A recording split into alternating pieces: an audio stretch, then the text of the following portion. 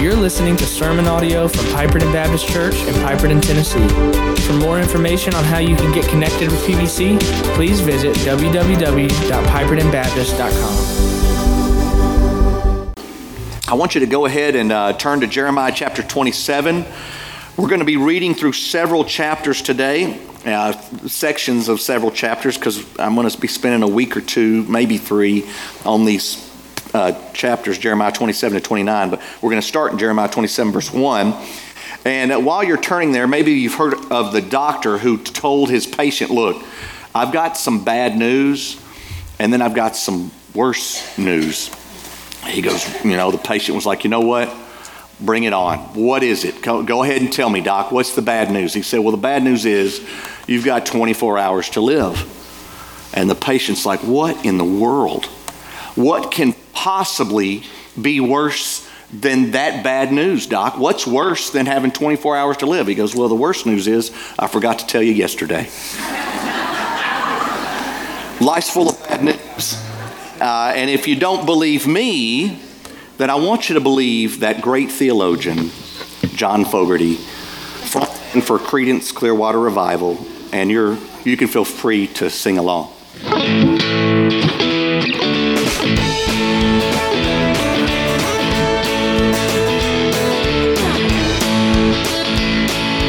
I see the bad moon rising. I see trouble along the way. I see earthquakes and lightning.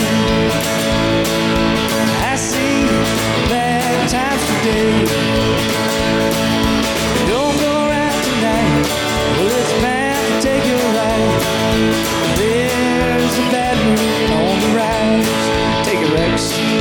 I hear hurricanes blowing.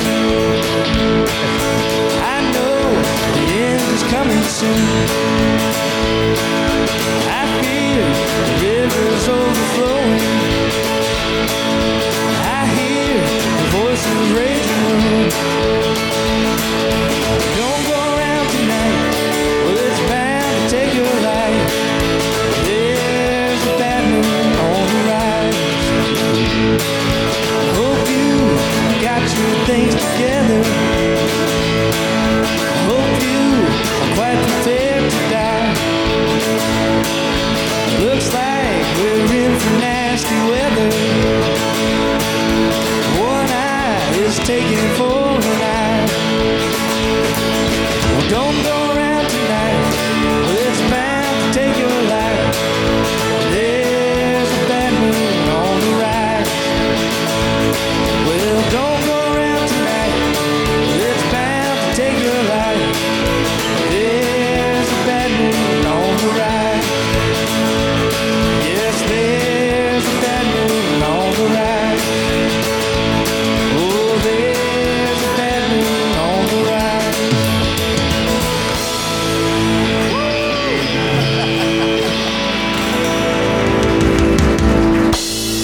Now, most of y'all are clapping, but there's one person out there going, what in the name of Holy Huddle is happening here?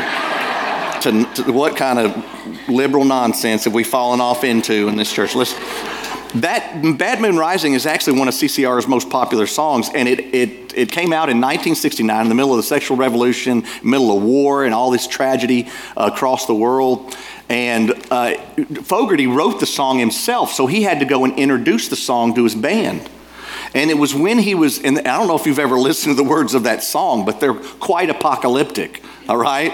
And you're singing it to upbeat, and you're like, this is awful, And that the band didn't even realize it. Fogerty didn't even realize what an upbeat sound it had until he started practicing it with the band, and they started to notice the dichotomy between these fatalistic words and the upbeat sound. But little did they know, 54 years later, they'd be giving you the intro to my sermon this morning, all right? Because we're going to hear over today and over the next couple of weeks, we're going to read a lot of scripture today. It's kind of a unique message. But I'm going to tell you the four parts. But it's actually a bleak forecast that we're going to see. But there's hope in the middle of an unchangeable bleak forecast. The bleak forecast is happening, right? It's going to rain. We're going to go into exile to wicked nations. But then in the midst of that, God has a wonderful word that he delivers through Jeremiah. So I want to read these, and I just want to, before I read the scripture, I'm going to actually explain it to you, summarize it, and then we're going to read it. So here's the 4 parts. Jeremiah 27, it's going to go like this. Part 1, God tells Jeremiah, listen, don't you trust these false prophets who are going to come along and they're going to say, oh, everything's going to be so good. All those vessels, the parts of the gold and vessels of the temple that have been stolen away to Babylon, and all the exiles, when people come along and say they're going to come back, don't believe them. It's a lie. All right? And so Jeremiah goes and relays that message to the people. Part 1. Part 2, Hananiah, another prophet, says, no, that ain't going to happen. Matter of fact, God told me 2 years from now, all those vessels are going to come back. Jeconiah and all these servants of God that were taken into exile, they're going to come back, and all the exiles are going to come back. 2 years, right? And so Jeremiah basically says, well, amen. I hope you're right. But let me just tell you, all the prophets before you and me, they didn't prophesy that. They prophesied war and pestilence. But hey, we'll know if it comes true in 2 years. We'll know if your prophecy is true. And Jeremiah goes his way. Part 3, God speaks to Jeremiah and says, listen, Hananiah don't know what he's talking about. He's a false prophet offering false hope, giving people false hope. Not only are the people of God not going to be restored in the next 2 years, but I'm going to take Hananiah's life in one. And that's what happened. Hananiah dies within the year, just as Jeremiah prophesied from the Lord. Part 4. God tells Jeremiah to write this letter to all these exiles and all the elders, and they would distribute this letter to be read in their presence. And he basically says, hey, listen, you are going into exile, but hold your heads up, because here's what I want you to do. I want you to build houses. I want you to plant crops. I want you to eat. I want you to marry and be given in marriage. I want you to give your daughters to be married. And I want you to seek the welfare of the city in which you live. Seek the welfare of Babylon, because in seeking the welfare of Babylon, you're seeking the welfare of your own families, because that's where you live. And that's pretty much the end. That's the 40,000-foot view. And it's going to take a minute for me to walk through these passages, but I want us to ask as we go through this, how do we handle horrific news? Unchangeable, horrific news. I see a bad moon rising. I see trouble on the way. I see earthquakes and lightning. I see bad times today. And you're blind as a bat if you don't see it, right? All right, you don't watch any news if you're not paying attention. So how can we remain faithful in a frightful forecast? Well, let's read God's word and see, starting in Jeremiah 27, verse 1, part 1. In the beginning of the reign of Zedekiah, the son of Josiah, king of Judah, the word came to Jeremiah from the Lord. Thus the Lord said to me, make yourself straps and yoke bars and put them on your neck. And for you kids out there, yoke bars are those wooden things they used to put across oxen so they could pull carts. They still have versions of that today. But he said, make yourself one of those and put it on your neck so you can have there'll be a visible indication of the message you're delivering. It's like the PowerPoint of the day. That yoke bar is going to be like your PowerPoint slide. All right. He says, send word to the king of Edom. This is Jeremiah 27:3. The king of Moab, the king of the sons of Ammon, the king of Tyre, the king of Sidon, by the hands of the envoys who have come to Jerusalem to Zedekiah, king of Judah. So all these kings, get them all together. Give them this charge for their masters. Thus says the Lord of hosts, the God of Israel, this is what you shall say to your masters, your leaders. It's I who by my great power and my outstretched arm, these are words of God, have made the earth with the men and the animals that are on the earth, and I give it to whomever it seems right to me. Now, I've given all these lands into the hand of Nebuchadnezzar, the king of Babylon, my servant, and I have given him also the beasts of the field to serve him. All the nations shall serve him and his son and his grandson until the time of his own land comes. Then many nations and great kings shall make him their slave. But if any nation or kingdom will not serve this Nebuchadnezzar, king of Babylon, and put its neck under the yoke of the king of Babylon, I will punish that nation with the sword, with famine, and with pestilence, declares the Lord, until I have consumed it by his hand. So do not listen to your prophets, your diviners, your dreamers, your fortune tellers, sorcerers who are saying to you, you shall not serve the king of Babylon, for it's a lie that they're prophesying to you. With the result that you'll be removed far from your land, and I'll drive you out and you will perish. But any nation that will bring its neck under the yoke of the king of Babylon and serve him, I will leave on its own land to work it and dwell there, declares the Lord. Verse 19. For thus says the Lord of hosts concerning the pillars, the seas, the stands, and the rest of the vessels that are left in the city. That's all the stuff it's involved in worship of God, basically, those items. Verse 20, which Nebuchadnezzar, king of Babylon, did not take away when he took into exile from Jerusalem to Babylon Jeconiah, the son of Jehoiakim, king of Judah, and all the nobles of Judah and Jerusalem. Thus says the Lord of hosts, the God of Israel, concerning the vessels that are left in the house of the Lord, in the house of the king of Judah, and in Jerusalem. They shall be carried to Babylon and remain there until the day when I visit them, declares the Lord. Then I will bring them back and restore them to this place. Jeremiah 28, verse 1, part 2. In that same year, at the beginning of the reign of Zedekiah, king of Judah, in the 5th month of the 4th year, Hananiah, the son of Azur, the prophet from Gibeon, spoke to me in the house of the Lord in the presence of the priest and all the people, saying, thus says the Lord of hosts, the God of Israel, I have broken the yoke of the king of Babylon. Within 2 years I'll bring back to this place all the vessels of the Lord's house, which Nebuchadnezzar, king of Babylon, took away from this place and carried to Babylon. I'll also bring back to the place Jeconiah, the son of Jehoiakim, king of Judah, and all the exiles from Judah who went to Babylon, declares the Lord. For I will break the yoke of the king of Babylon. Then the prophet Jeremiah spoke to Hananiah the prophet in the presence of the priests and all the people who were standing in the house of the Lord. The prophet Jeremiah said, Amen, amen. May the Lord do so. May the Lord make the words that you've prophesied come true and bring back to this place from Babylon the vessels of the house of the Lord and all the people, all the exiles. Yet, verse 7, hear now this word that I speak in your hearing and in the hearing of all the people. The prophets who preceded you and me from ancient times prophesied war, famine, and pestilence against many countries and great kingdoms. As for the prophet who prophesies peace, when the word of that prophet comes to pass, then it will be known that the Lord has truly sent the prophet. Well, verse 10, as if Hananiah didn't hear a stinking word that Jeremiah had just said, then the prophet Hananiah took the yoke bars from the neck of Jeremiah and he broke them. And Hananiah spoke in the presence of all the people.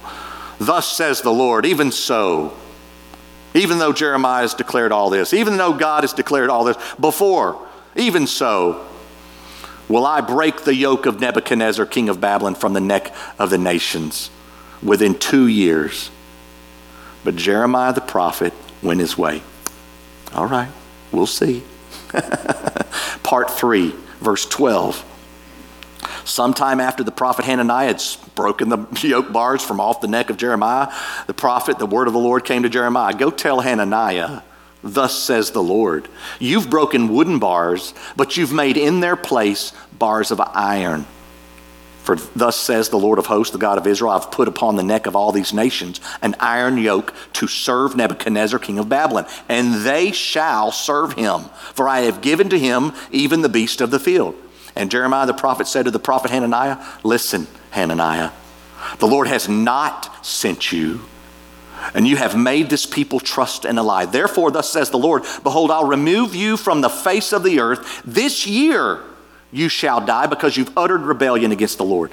In that same year, in the 7th month, the prophet Hananiah died. Jeremiah 29, verse 1, part 4. These are the words of the letter that Jeremiah the prophet sent from Jerusalem to the surviving elders of the exiles and to the priests, prophets, and all the people whom Nebuchadnezzar had taken into exile from Jerusalem to Babylon.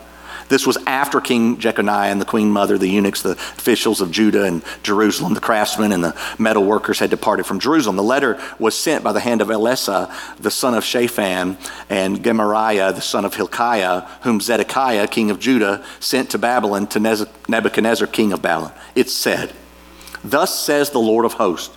This is the letter from Jeremiah to all the people. The God of Israel, to all the exiles whom I've sent into exile from Jerusalem to Babylon. Build houses and live in them. Plant gardens and eat their produce. Take wives and have sons and daughters. Take wives for your sons and give your daughters in marriage that they may bear sons and daughters. Multiply there. Do not decrease, but seek the welfare of the city where I have sent you into exile, and pray to the Lord on its behalf. For in its welfare you will find your welfare. For thus says the Lord of hosts, the God of Israel, do not let your prophets and your diviners and who are among you deceive you, and do not listen to the dreams that they dream, for it's a lie that they're prophesying to you in my name. I didn't send them, declares the Lord. For thus says the Lord, when 70 years are completed for Babylon, I'll visit you, and I will fulfill to you my promise and bring you back to this place. For I know, and this is the verse you probably know, you just didn't know where it was at. For I know the plans I have for you, declares the Lord, plans for welfare, not for evil, to give you a future and a hope. Then you will call upon me and come and pray to me, and I will hear you. You'll seek me and find me when you seek me with all your heart. I will be found by you, declares the Lord, and I'll restore your fortunes and gather you from all the nations and all the places where I've driven you, declares the Lord. And I will bring you back to the place from which I sent you into exile. May God bless the reading of his word. As we begin 2024, instead of having someone individual come up and pray this week, I thought it would be good for us all collectively as a church, if you're able, to literally bow before the Lord. We're not bowing before anyone. We're bowing before him, the King of the universe, the King of all kings. And so I just want us to start this year off on our knees as a church family. You may have done that in your homes already with your children. I don't know, but I want us to do that. And so if you can, so you may want to make your way. It may be crowded where you're at. You can make your way to the altar. When I grew up, we came to the altars and prayed. And so you're welcome to come and pray with your family here. But we're going to just spend a moment in prayer, and then I'll close that prayer and continue in our message. Let's pray. Yeah, we can come up here.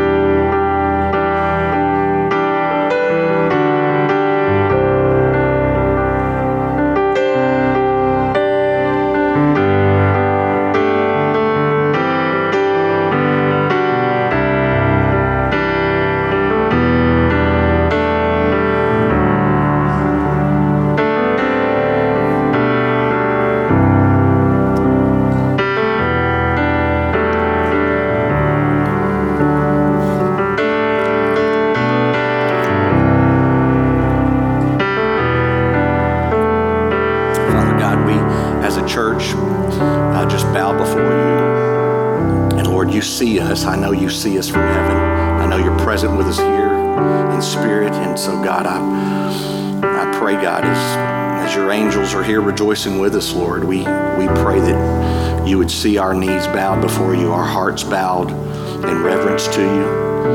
God, we're asking you to bless our families, to bless us individually. Not just bless this message, God. We want you to bless our year. We want a year that's different, a year that's full of joy in the midst of pain, in the midst of a frightful forecast. We pray that you would let us build. You would let us be sanctified. You would let us grow as a church, as families, and as individuals for your glory. May it be so for your own name's sake. In Jesus' name, amen. Amen. Well, there was a large 2-engine train. It was headed out west with a bunch of passengers on it, and it had to inevitably go over the western mountains. And it was approaching Denver, and one of the 2 engines broke down. Well, the conductor wanted to have his head up and be encouraged. So he was like, you know what? It's fine. We got the second engine. We'll just limp along at half power and get to Denver and swap it out. But then just a little bit further down the line, engine number 2 went out. So the engineer had to tell all the passengers what was going on, why they were stopped dead in their tracks up in the mountains outside Denver. And so he came over the intercom, and he was always one of these types that wanted to, he saw the glass half full. So he said, well, I've got some bad news and some good news. The bad news is we are dead in our tracks, literally, and it's going to be a while before they get a couple other engines out to drag us on into Denver. So we're going to be delayed, and that's inevitable. The good news is you're not traveling by plane. See, the engines were out. It'll come to you. So we're looking today and next week at finding silver linings in unavoidable exile. All right? And so let me just kick off with silver lining number 1. And this is really the only one we're going to get through today. And it may seem obvious to you, but silver lining number 1 is this: God's ways are always right. When you think about the law of gravity, I've used this as an illustration before. The law of gravity exists with or without you. You were born into the law of gravity, right? Literally, all right? And so you don't change it. You may try to alter it by making the wings on the planes bigger as the payload increases. You can do things to defy it. You're not going to change it, right? The law of gravity does what it wants, right? And we don't even understand all that there is to the law of gravity, which really sets up 2 of the things I want to say here. And first is that God's decisions are higher than our understanding. Isaiah 55 verse 8, for my thoughts are not your thoughts. You think like God, but you don't. Neither are your ways my ways, declares the Lord. For as the heavens are higher than the earth, so are my ways higher than your ways, and my thoughts than your thoughts. Now, scholars call this trait of God the incommunicable attributes of God. There's communicable and incommunicable attributes. I didn't know you were going to get a lesson this morning, but this is, one scholar put it this way: communicable attributes of God are those we can also possess, right? To a finite extent, right? If something's communicable, it's able to be communicated or transferred to others. Communicable attributes. Incommunicable attributes of God are those He alone possesses. We don't have even a finite measure of God's incommunicable attributes. So, in virtue of God's non-transferable traits, God's exclusive traits, His incommunicable attributes, here's some examples of those: His omnipotence, He's all-powerful. His omnipresence, meaning God is present everywhere all the time. He's omnipresent. His omniscience, meaning omni means all, science, knowledge, so He's all-knowing. His sovereignty, meaning He has the power, wisdom, and authority to do whatever He wants to do. Doesn't mean He's going to do it, but He can if He wants to. He's sovereign. God is transcendent, meaning God exists above and independent from anyone or anything. He is above, before, and further than anything or anyone. God is also immutable. That's just a fancy way of saying he doesn't change. He's immutable.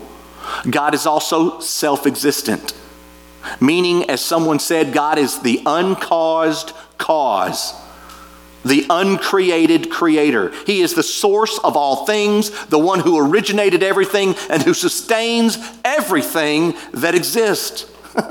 So God's incommunicable attributes, his omnipotence, his omnipresence, his omniscience, his sovereignty, his transcendence, his immutability, his self-existence, scream to us that we are out of our depth when it comes to figuring out, seeing things, and knowing all things. We're out of our league.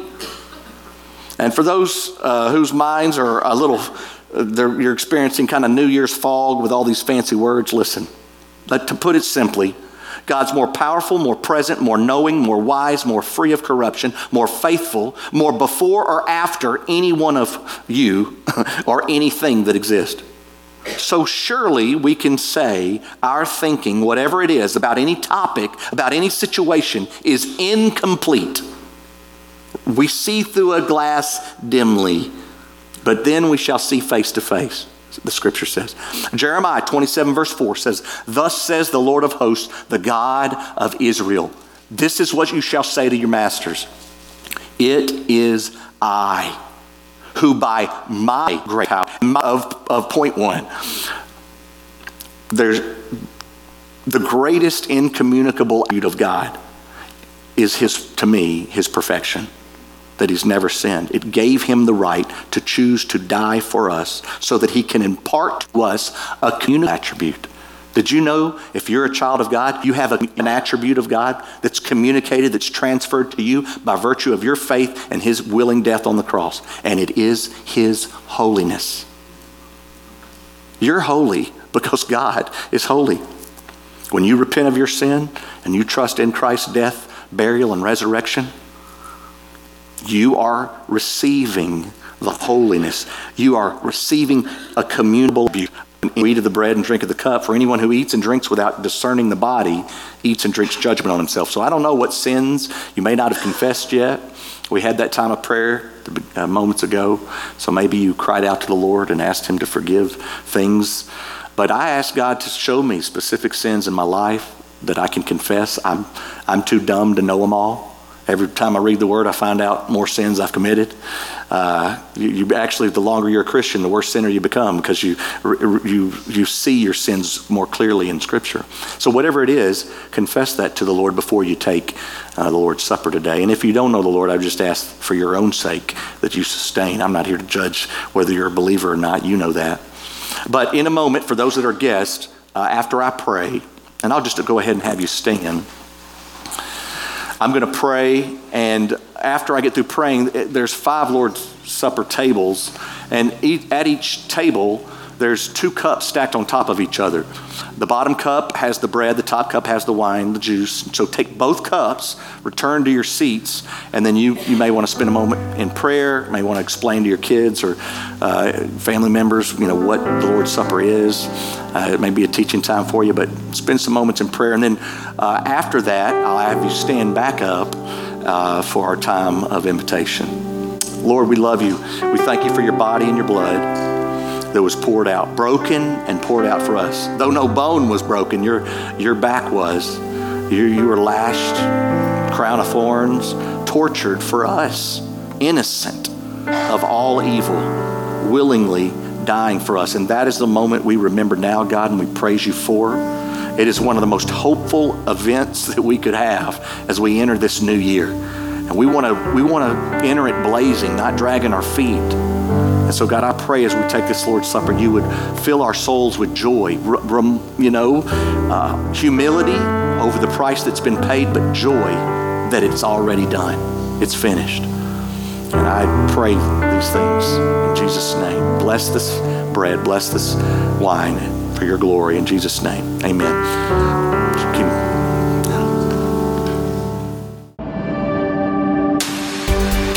This has been sermon audio from Piperton Baptist Church in Piperton, Tennessee. For more information on how you can get connected with PBC, please visit www.pipertonbaptist.com.